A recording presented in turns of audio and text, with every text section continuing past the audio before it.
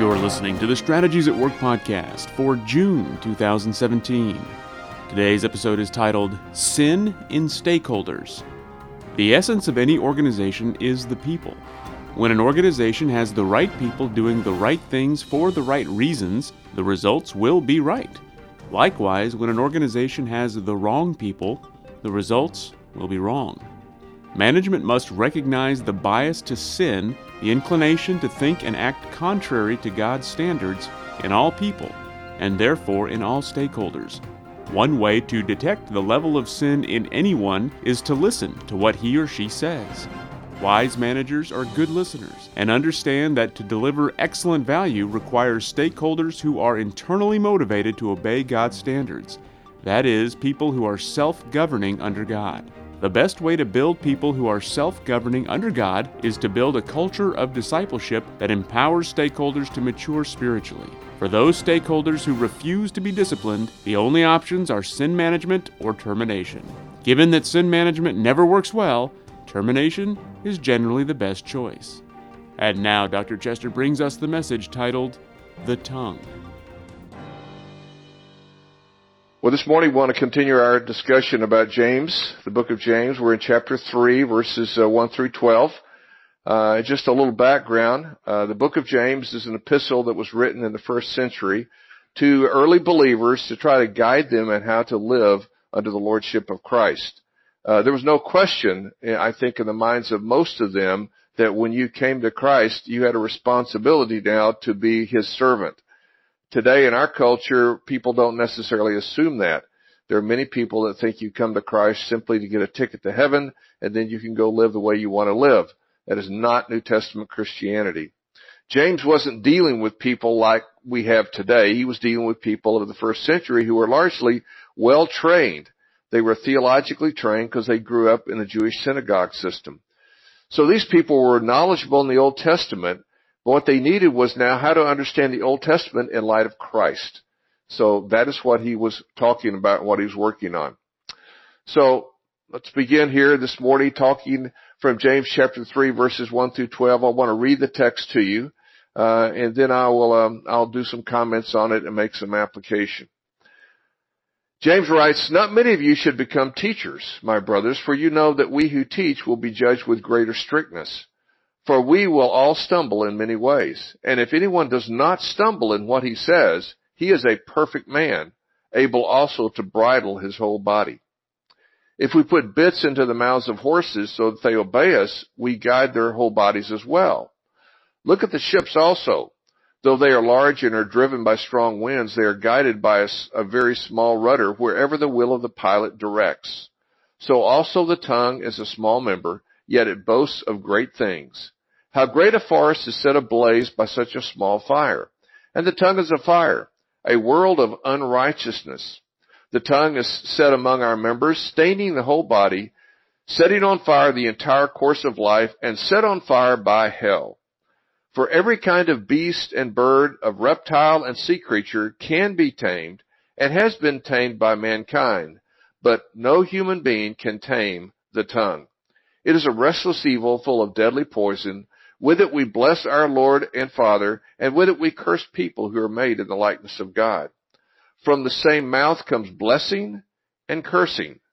Notice it's a kind of a dualism here that you see expressed in this reality.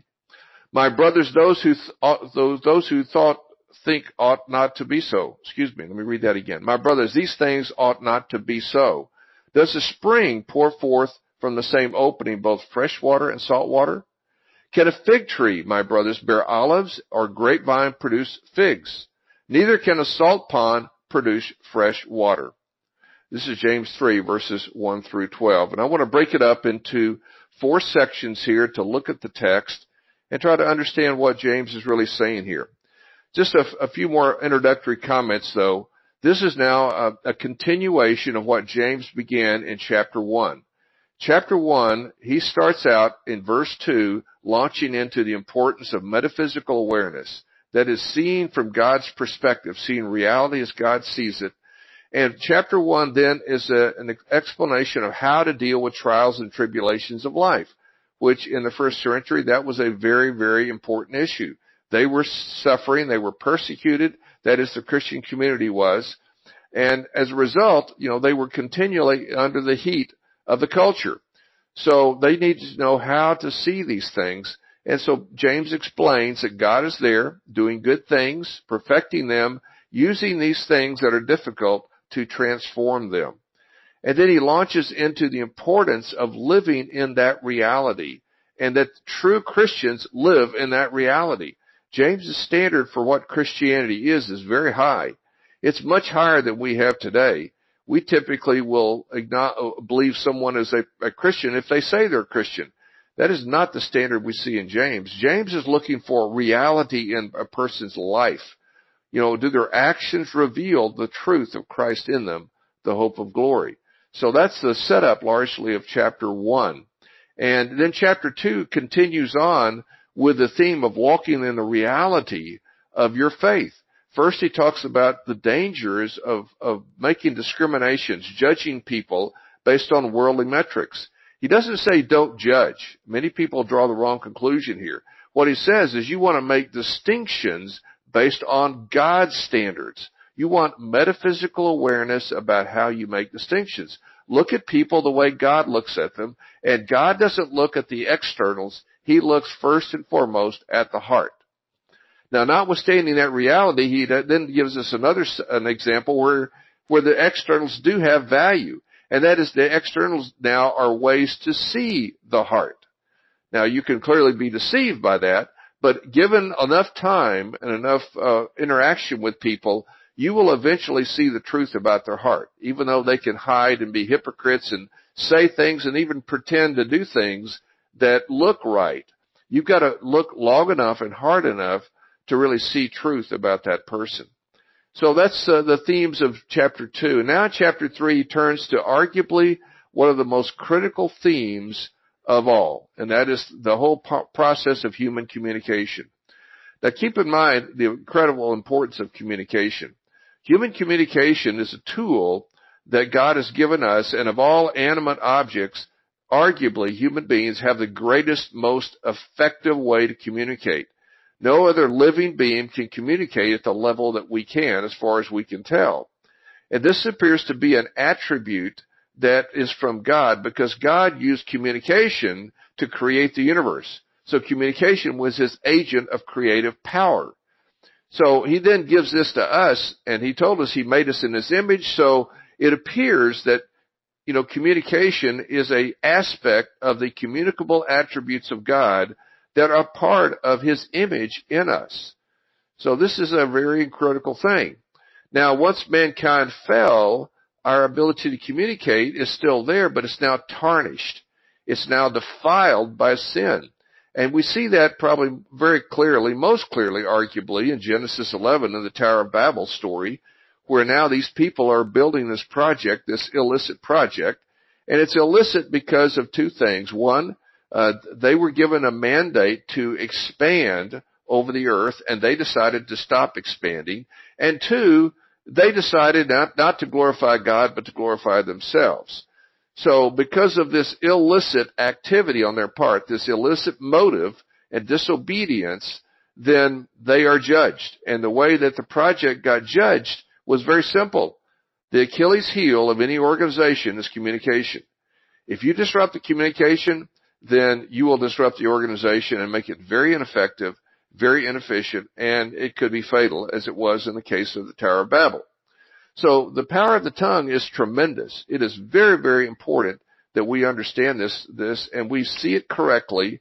We make the right distinctions about our understanding about human communication. So the first distinction he wants to make is that he wants to give us a warning. There's a warning here to teachers. Now, if you're familiar with the fivefold ministry that Paul talks about in Ephesians chapter 4, you know the teacher is one of those 5 equipping gifts. There's apostle, prophet, pastor, teacher, and evangelist. These were called equipping gifts designed to equip us, that is, those who know Christ, for the various work assignments, the ministries that we're called to in the various areas of life. Now, since we believe God is holistic and has callings to all valid, licit work activities, then everyone that's got a workplace assignment no matter what it is, has got to be equipped. And they need teachers to equip them. So there's a huge need for teachers to propagate truth. Of course, at the time this was written, the scripture to the audience of this book was the Old Testament.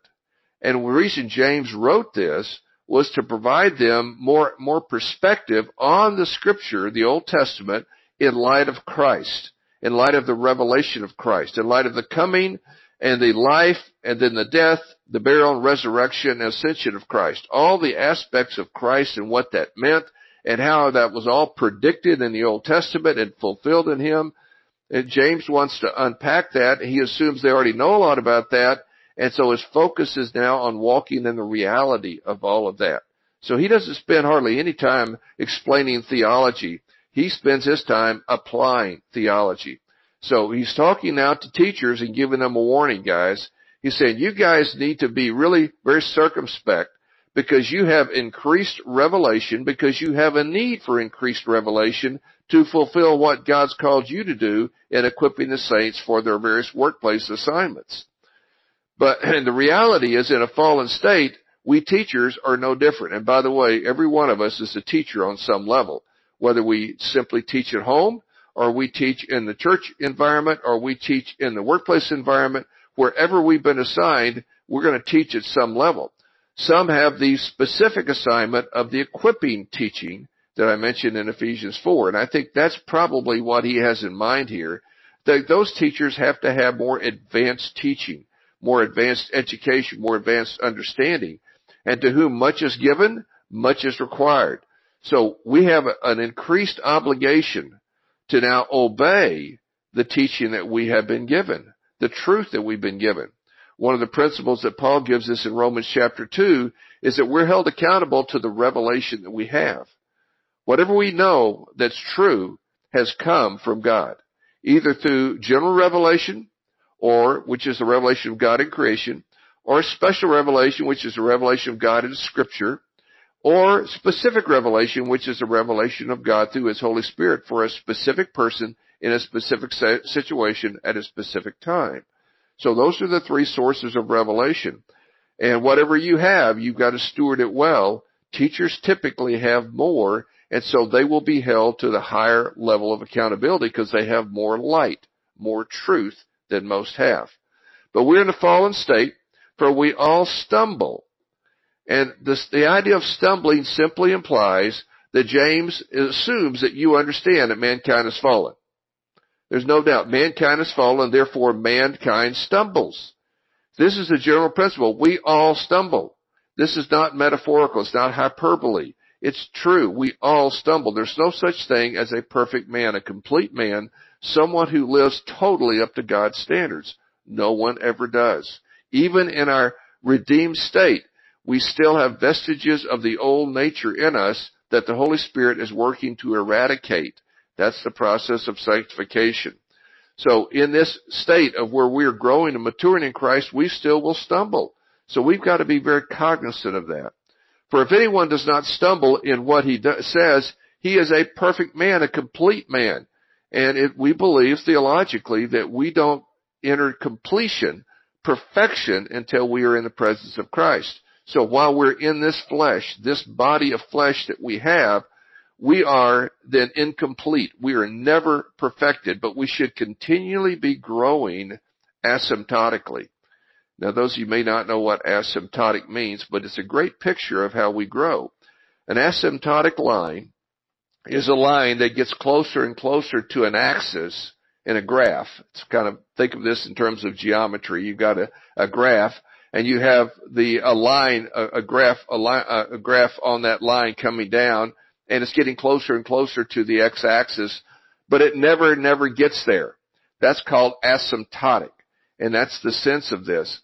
You get better and better and better, improve, but you never get there. You're always getting there. You're always arriving, but you never arrive until you transition to the next existence. So we can never be a complete man in this existence, but we should always be growing. And we should learn how then to manage our tongue, manage our conversation, our communication well. That's part of growing up. It's a critical part because of the critical role the tongue plays. The next aspect of the role that human communication plays is the power of human communication in verses 3 through 5. For he says, if we put bits into the mouths of horses so they obey us, we guide their whole bodies as well. So now he uses an equestrian metaphor here. It talks about how we control horses. And those of you that have ever ridden a horse successfully, you know you needed a bridle with a bit. And that bit was a tool by which you communicated to the horse your wishes. And if you had a horse that was tamed and knew how to interpret your communication through the bit, then you could guide the horse where you wanted to go. So that's the picture here. The tongue is like a bit, and that is the tongue guides us. And then he uses another metaphor from ships.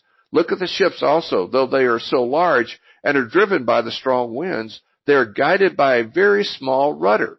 So you see I've got a picture here of a ship with a rudder. And you can see that we're just looking at the back end of this ship. We're seeing maybe a 25% of the ship. This is a huge ship, and we've got a little bitty rudder compared to the size of the ship. And yet that rudder is what guides the ship. And so that's a picture here of the power of the tongue. The power of the tongue, it has life and death in its power. What you speak is very important. So we've got to remember that and be careful about what we speak. This is a warning about what the tongue can do. So look at ships as though also, though they are large and are driven by strong winds, they are guided by a very small rudder wherever the pilot wills. See, the pilot exercises his will and uses the rudder to direct things. So that's where the tongue is. The tongue is a small member. It is a small member of our body. Yet it boasts of great things. How great a forest is set ablaze by such a small fire. So the tongue has a power to really take us off course quickly. Tremendous power to guide and direct our lives. Tremendous power to impact other people. Well, this is the power of human communication. Communication is a hugely important issue in life, in all of life. Now, the next phrase of this is verses 6 through 7a, where he talks about because of a fallen state, the tongue becomes then the agent to project our sin, which obviously is a warning. He says, and the tongue is a fire, a world of unrighteousness. The tongue is set among our members, staining the whole body, setting on fire the whole course of life, and set on fire by hell. So you see I've underlined some phrases here. You see the tongue is a fire, and then again the tongue is set among one member. So I'm just noting how these metaphors that he's using to compare the tongue to. Now here the fire is a picture of really destructive force, a picture of unrighteousness, and we're going to talk more about that in the remainder of the text. But he's setting you up for that discussion here. He calls it a world of unrighteousness. That's a very interesting way he phrased it, because that word world is the word cosmos. And cosmos is the word that refers to an arranged, orderly system. So the universe is a cosmos. It's an arranged, orderly system that God set in place. Well, there is also a world of unrighteousness, which is an arranged, orderly system of rebellion against God. We don't normally think of unrighteousness as being, characteristic of rebellion. We don't think of unrighteousness as being orderly, but it can be very orderly in its rebellion. You can have orderly rebellion. You can have systematic, strategic rebellion. Sadly, I sometimes see this in my grandchildren, I can see their wheels turning as they're coming up with strategies for how to get around some rules or to get around what their parents want them to do. Well, that happens to all of us. The vestiges of sin in us get in the way, and they organize to oppose the will and ways of God. So the tongue becomes an agent, a vessel by which that rebellion is projected. So the tongue is also set among our members, as he's mentioned before, staining the whole body. And that word staining there was also used in chapter 1 at the very end, where it was talking about what it was to be a true worshiper of God. And it gave us some traits like overseeing widows and orphans. It's not visiting widows and orphans. That's what some of the translations say. It's actually overseeing, providing male oversight for those that don't have it. That's one aspect of a worshiper of God. And then he gave us another aspect, and that is a worshiper of God is unstained by the world.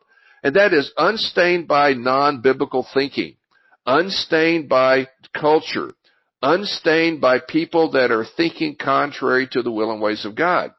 So the tongue can be a vessel here to really cause staining, because we can get into using our mouth and communicating like the world does, with a motive of rebellion against God, and we have to really protect against that.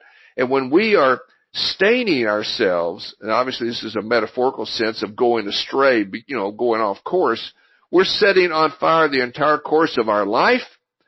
And furthermore, it's going to be self-consuming, because our tongue is going to be, we're going to be self-condemning. We're going to wind up saying things that are going to we're going to be held against us. The law enforcement officials, they give you warning when they arrest you that what will you say will be used against you or can be used against you. Well, what we say can be used against us in the end when we stand before the judgment seat of Christ. So it really tells us we need to be very, very circumspect about what we say. Then he goes on to talk about how hard it is to control the tongue.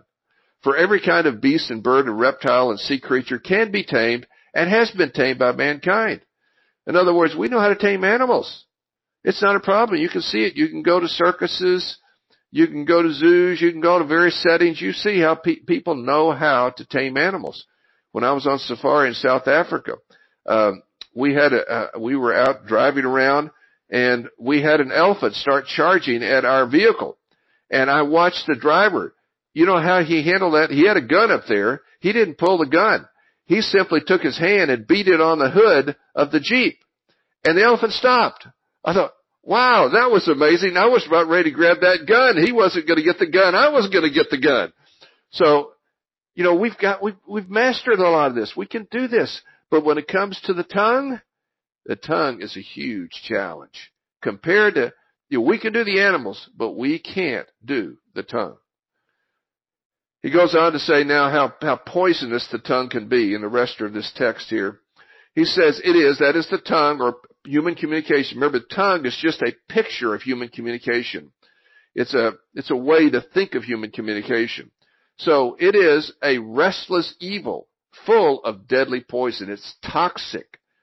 We got to be very careful. This is so critical that we understand how to communicate well and be very circumspect in what we say. With it we bless our Lord and Father, and with it we curse people who are made in the likeness of God.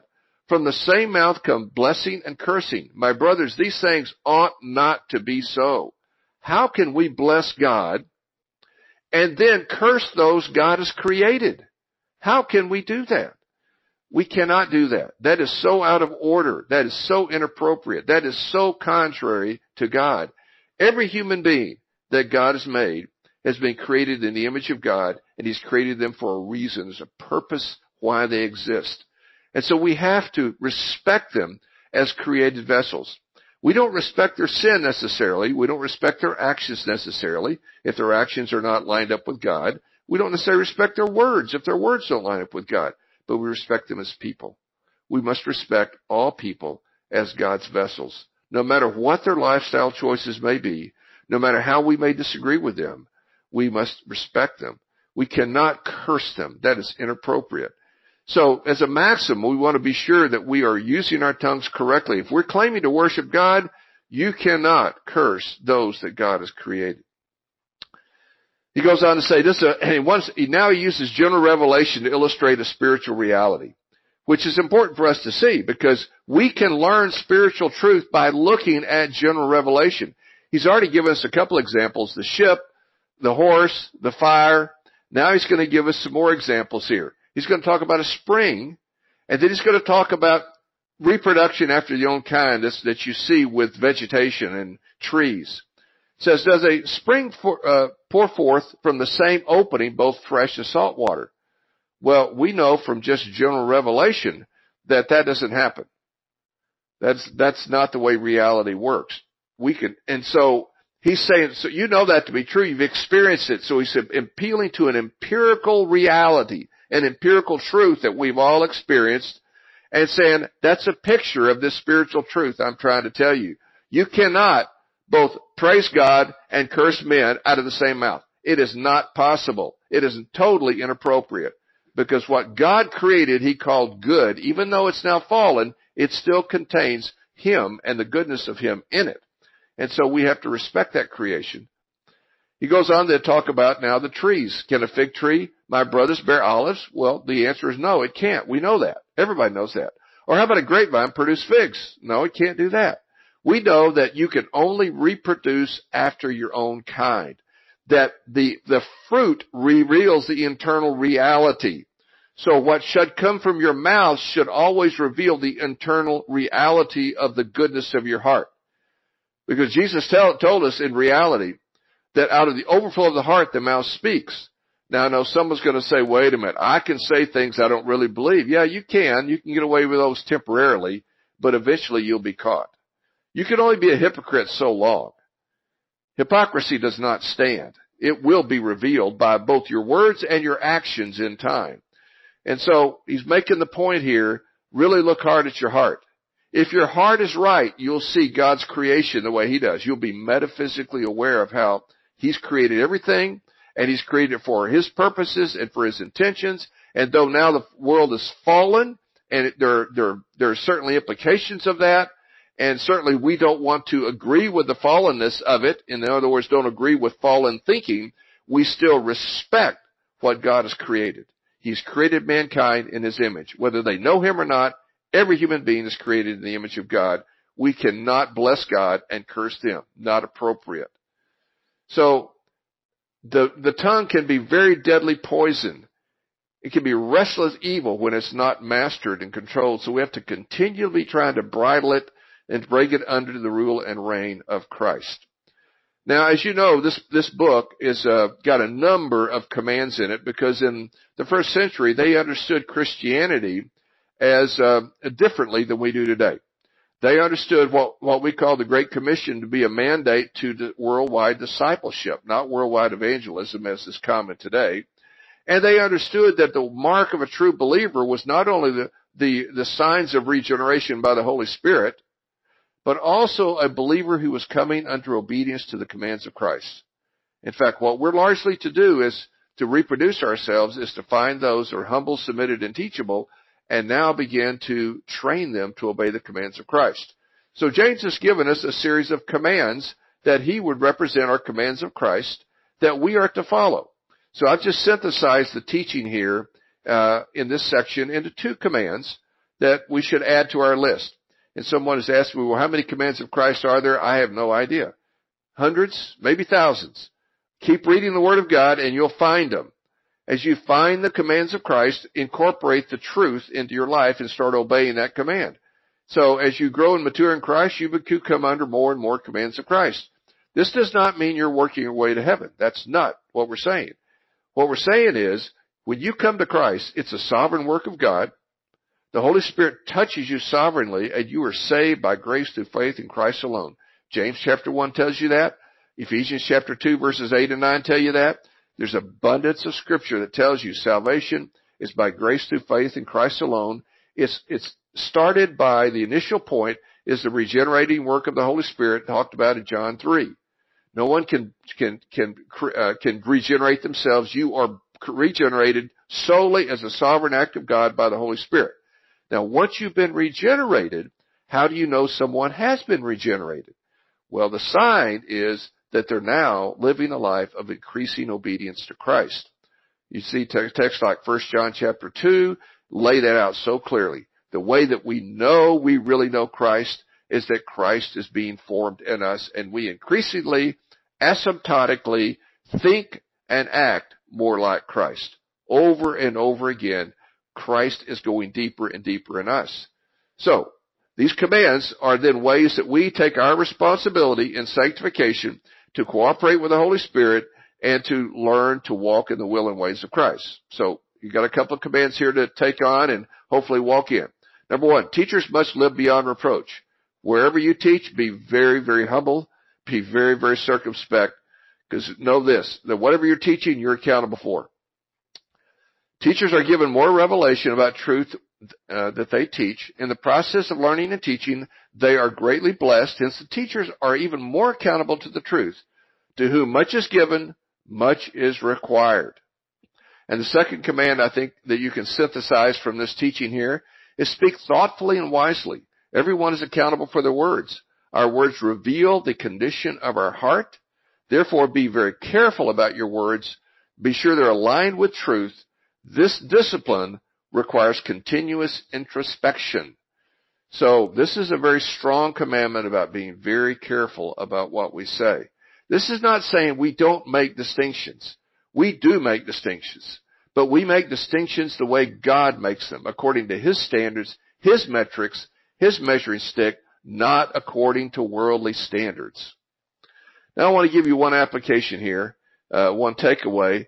Just about all of us on this call, no matter where you are, you're probably involved or have been or will be involved in some kind of organization. We would call these businesses, or it might be a church, or it might be a nonprofit, NGO. You're involved in an organization.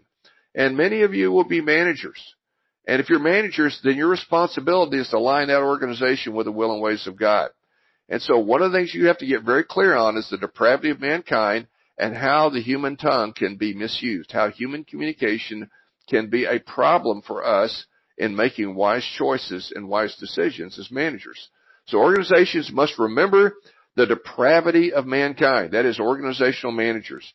Some people can use their tongue to pretend to believe in certain values and principles, but eventually the truth of what they really believe will be revealed by their words and actions.